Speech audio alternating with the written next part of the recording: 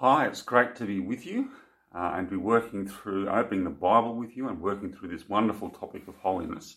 My name's Greg, and won't you join me in prayer as we open God's Word together? Let's pray. Father God, we thank you for your Word. We thank you for its power to change us. We pray, Father, that you would do that great work in us by your Spirit. Change us, remind us of who you are and how we need to respond in your sight. And move us to do that as we continue on through this time. And we pray this in Jesus' name. Amen. Now, what did you think when you first heard that we were doing a 5-part series on the topic of holiness? Did you think to yourself, well, strap yourself in, here we go, such an exciting topic, I just can't wait?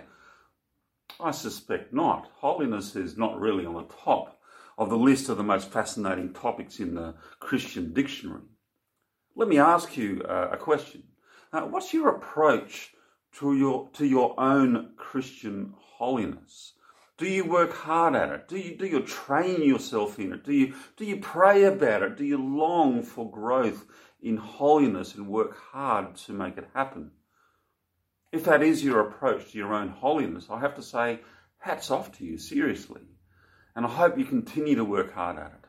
But I suspect for most of us, our approach is something more like, well, we know holiness is important, and we say it is as we talk with others, but it's not really something we actively work on.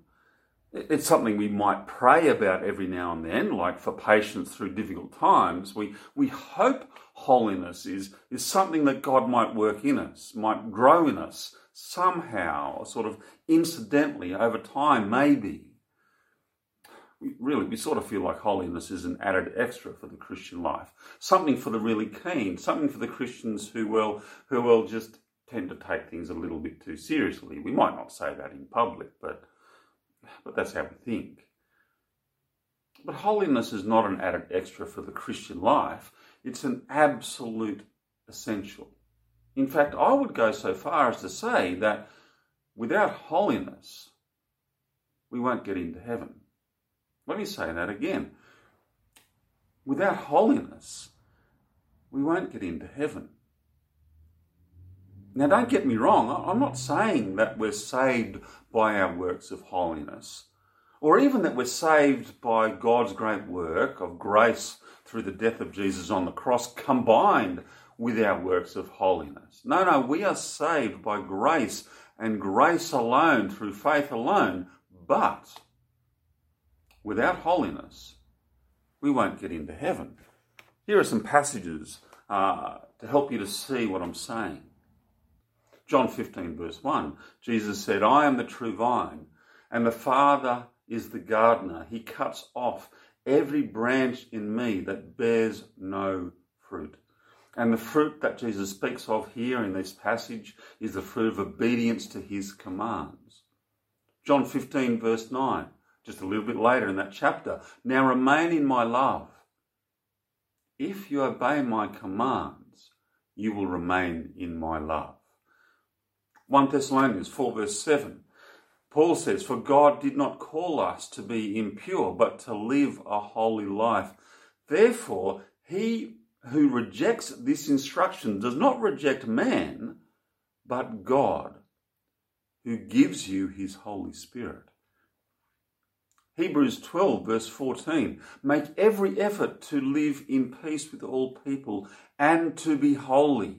Without holiness, no one will see the Lord. Those 4 passages, and really the whole of the New Testament, make it clear holiness is not an optional extra. It's essential in the Christian life. Without holiness, in that last passage, no one will see the Lord. I do hope that thought spurs you on through this series on this essential element of what it means to be a follower of Jesus.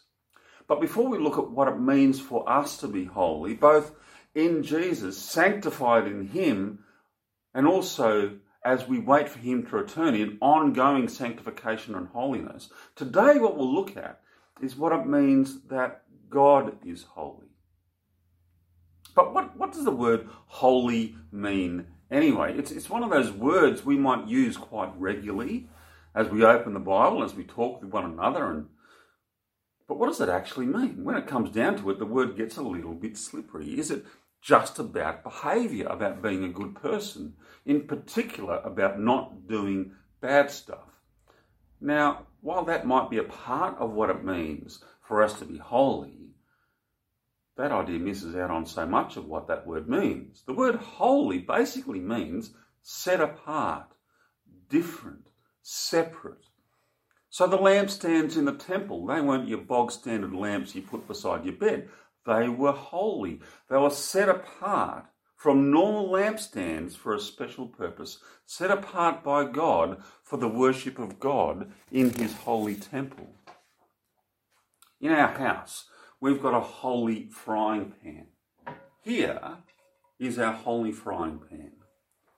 What is it that makes this frying pan holy? Because it's set apart for a special purpose. This frying pan is used purely for making pancakes, especially pancakes on Saturday morning. Use this pan for anything else and you risk incurring the wrath of the great pancake maker. Holy basically means being set apart. Set apart for God when we read it in the Bible. But for us to really appreciate what it means, what this word holy means, then we need to consider what it means that God is holy. When we think about the holiness of God, we need to appreciate that God's holiness means so much more than the idea that he never does anything wrong. God's holiness is about so much more than his purity. Yes, it is about his purity, but it's actually about his godness. God is separate. God is holy. God is different, set apart from everyone and everything else. He alone is God. And the only way to really appreciate what that means is to come face to face with the living God. And every now and then, throughout the scriptures, we actually see this happen. And the reaction of everybody who comes face to face with the living God is the same. And we'll come to that reaction in a minute. But before we do, what do we learn about God as we see people come face to face with him? We read the passage in Isaiah chapter 6, where God appears in a vision to Isaiah. In this vision, we meet God in his glorious splendor. There's an image of seraphs or almighty angels with 6 great wings flying above God enthroned. And they call out, "Holy, holy, holy is the Lord Almighty. The whole earth is full of his glory." It's a picture of power and authority. God is holy, and his holiness means that he is in ultimate and complete authority. His holiness means he is powerful and mighty. No one can stand in his way. No one can thwart his plans. Turn with me to Revelation chapter 4, the passage that we read earlier. In this passage, we see this vision of the godness of God that Isaiah saw blown up for us and expanded for us. And it's a strange picture indeed. John sees a vision of God sitting on his heavenly throne in the heavenly throne room in all his glory and wonder and holiness. In verse 3, we're told what he looks like. And all John can say is he had the appearance of jasper and carnelian, a rainbow resembling an emerald encircled the throne. Like, what? What does that look like? God looks like a bunch of precious stones sitting on a throne. And how does a rainbow look like an emerald? But the point is, well, John's just lost for words. All he can think of is to compare the presence of God to the most precious and wonderful things he can imagine. Nothing can describe what God is like. He's beyond compare. He's beyond description. He's holy. He's separate. He's different. And this picture expands as John continues to struggle to paint for us this picture of the vision of God.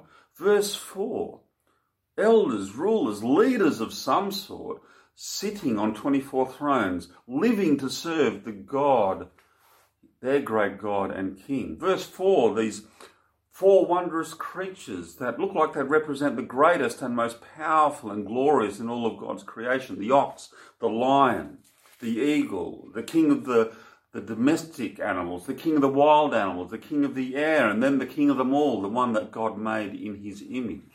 All calling out day in, day out, every single day. Verse 8, holy, holy, holy is the Lord God Almighty, who was and is to come. And then verse 10, the 24 elders, they lay their crowns at God's feet in awe, in worship of him. And this is a picture of the whole of the created order, the whole of the authority of humanity, created to ring out the praise and wonder of the living God. Here is the world, here is the created order as it's meant to be, to the praise and glory of the one who made it and the one who sustains it, the great God and King of heaven and of earth. But what does it mean? What do they mean when they say that God is holy, holy, holy? Well, this picture that's painted for us by John actually helps us to see what that means. God is indescribable in wonder.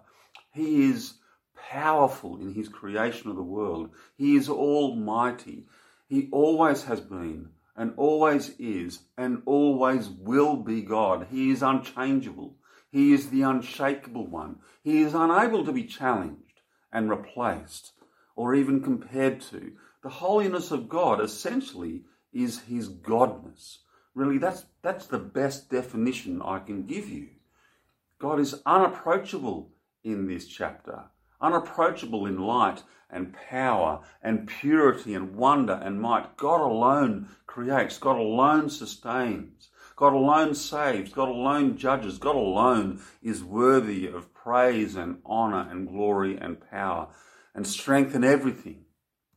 Let me illustrate this idea. When we see someone do an amazing drum solo or a violin solo or a piano concerto, we stand up and we clap and we wolf whistle and we sing their praises in wonder at their skill and, well, the glory of what we've witnessed. And we speak about what we've seen to others. Now, we don't react like that because we think to ourselves, man, you know what, on a good day, I could have done that. No, we react like that because we think to ourselves, well, how did they do that? I feel like I've been in the presence of greatness. If that's true of the way that we respond to one another when we see one another do amazing things, consider the wonder and the power of God and being in his presence, in his creation, in his sustaining of the world, in his saving of sinners, in his judging with eternal justice. God alone is the one who is worthy of all praise. And whenever people are confronted with this holiness of God and the true majesty of God in the Bible, there's a consistent response. Think about these different people who respond to the presence of God. Adam and Eve in the Garden of Eden, in chapter 3 of Genesis, when they ate from the tree of the knowledge of good and evil, what did they do when they heard God coming in the garden in the cool of the day? Well, they knew they were unworthy to stand in God's presence, and so they were afraid and they hid. Israel was confronted with the glory and power and majesty of God at Mount Sinai. God had saved them, gathered them to himself at Mount Sinai, and thundered from the mountain the 10 Commandments, the covenant that he was making with them, so that the whole community gathered at the base of the mountain heard the voice of the living God. And what do Israel do? Confronted by the presence of God like this, they run, they hide, they fear for their life. They call out to Moses, Moses, speak to us yourself and we will listen, but don't have God speak to us or we will die. And they're right. We read the passage in Isaiah chapter 6 where Isaiah was confronted with the holiness and the godness of God. Isaiah, the great prophet of God who loved God and loved his word. What was Isaiah's response to this astounding vision? He said, woe to me, he cried. I am ruined, for I am a man of unclean lips, and I live among a people of unclean lips, and my eyes have seen the glory of the King, the Lord Almighty. Think of another man, Job, a man described by God as blameless and upright, who fears God and shuns evil. He's humbled by God. in so many ways. And then in his humble state, he demands an audience with God to plead his case, to put before God the injustice of what he has done. And then God appears to him in all his glory out of the storm and confronts Job and says, "Who is this that darkens my counsel with words without knowledge? Brace yourself like a man, and I will question you, and you shall answer me." And then Job gets a 2-chapter-long lesson on how God is God and he is not. And how does this blameless one respond in the presence of the Lord Almighty? What does he say? He says, "I am unworthy. How can I reply to you? I put my hand over my mouth. I spoke once, but I have no answer. Twice, but I will say no more. My ears have heard of you, but now my eyes have seen you. Therefore I despise myself and repent in dust and ashes." But you might say to me, well, what about John in Revelation 4? He was shown the glory of God in unapproachable splendour, but he didn't respond with a recognition of his own unworthiness. Well, that's true in chapter 4. But if you go back to chapter 1, what you see is that the reason he doesn't do that in chapter 4 is he's already done that in chapter 1 when he was confronted with the glory of the living God in the vision of the Lord Jesus Christ. And what did he do? "When I saw him, I fell at his feet as though dead." I think you get the picture. When confronted with the glory of God, any pretense at thinking that we're worthy to stand in his presence, any idea that we have something to say to God disappears. God is pure and blameless and completely and utterly righteous. There is no sin in him. In Habakkuk chapter 1, we read this: "Your eyes are too pure to look on evil. You cannot tolerate wrong." God's consistent response to sin is righteous anger and judgment. Our sin arouses his anger because those he has made have spurned him, ignored him, rejected him. And with sin to stand in God's presence, we have no place. In the presence of God, we become keenly aware that we are not worthy. Our sin that we might have before excused and justified and minimized in all sorts of different ways floods into our conscience, and we know that without a doubt it's a dangerous thing to fall into the hands of an angry God without our sin dealt with once and for all. The holiness of God, the presence of God in all his godness becomes overwhelming. God is God. I am not. That's the end of the matter. That's the end of the matter unless God does something. And for Isaiah, an angel came with a coal from the sacrifice, bringing forgiveness of sins, and his guilt is taken away. And he becomes fit for the presence of God. In Revelation chapter 1, John is told by the risen Lord Jesus that he need not be afraid. Why? Because he was dead, and now he's alive again. The death and resurrection of Jesus means he need not be afraid in God's presence, in his presence, because his sin has been dealt with. But we'll look at this idea in the next couple of weeks. This week, what I want us to do is sit and wonder at the idea of God's holiness, his godness, and recognize that in the face of God, in all his holiness, we need to realize that holiness is not an optional extra. It's an essential in the Christian life. In his word, God gives us a glimpse of what it will be like to stand in his presence. And in his presence, we can't think that holiness is an optional extra when we come face to face with the living God. No, without holiness, no one will see the Lord. So if your approach to holiness is a little bit like the one I described at the beginning of this talk, that it is an optional extra for the really keen, and that you hope that somehow, some way it might happen, that God might do that work in you, incidentally almost, then I hope, like me, you've been challenged to renew your efforts to put God at the centre, to change your life and make holiness your goal. Not so that you'll be a better person, though you will. Not because you want people to like you, because actually they might not, but because God is awesome. Literally awesome. God is holy.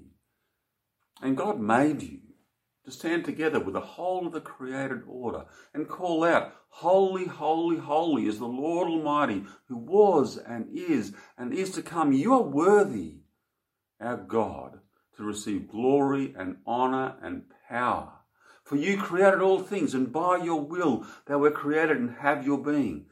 We were created to treat God like that, to be in his presence and glory in his name. Let that idea spur you on in this hard work that is growing in holiness and godliness. But also, let this idea spur you on, that he is the God who came into this world of sin and rebellion and revealed himself to us as the forgiver of our sins. When we get a glimpse of the glory and wonder and the purity of God and the power of God, we also get a glimpse in how phenomenal it is that this God came into our world to deal with our sin. Let that truth spur you on in this hard work of holiness. And one more truth will let you spur you on in this hard work of holiness. One day, you will stand in his presence. You will see him face to face. But without holiness, no one will see the Lord. Let's pray. Father God, thank you so much that you are the great and glorious God. We praise you. You alone are worthy of all glory and power and strength and might. You are truly holy. You are blameless. You are powerful. You are just. You are righteous. And we are not. Father, forgive us for our attitude to you, of thinking that holiness is something that might happen on the side as we go about our life. Father, forgive us of that sin. Help us instead to work hard at our holiness, because you are God. You're an amazing God who is worthy of all glory, and you created us to be in your presence and bring you glory. Help us to work at our holiness, because you, our great God, came and dealt with our sin. What a great God you are that you would do that. Help us to respond in holy thankfulness in our lives. And we pray that the reality that we will come into your presence, blameless in your sight, holy in your sight, if we hold on to what Jesus has done and work at obeying him. Father, help us to do that hard work of holiness, that we might see you face to face. And we pray these things in Jesus' name. Amen. Before I sign off, there's just one thing I wanted to do. I wanted to recommend a couple of books that have really helped me in this series on holiness, and I've read a couple of times and in the lead up to this one. The first one is The Sinner's Guide to Holiness by John Chapman. A fantastic book. You can get that from Matthias Media, just covering the whole idea of holiness, what it is, what it looks like, how to work hard at it, and also some traps in holiness as well, in pursuing holiness. Second one is Kevin DeYoung's book, The Hole in Our Holiness, that looks at our culture, our Christian culture on holiness, and how we've missed out on the importance of holiness in our Christian walk. So if you wanted to find out more, if you want to research more, they're two great books to read. You can get those from your friendly Christian bookshop, or that one from Matthias Media. Well, God bless. I look forward to meeting with you again next week as we continue this topic of holiness.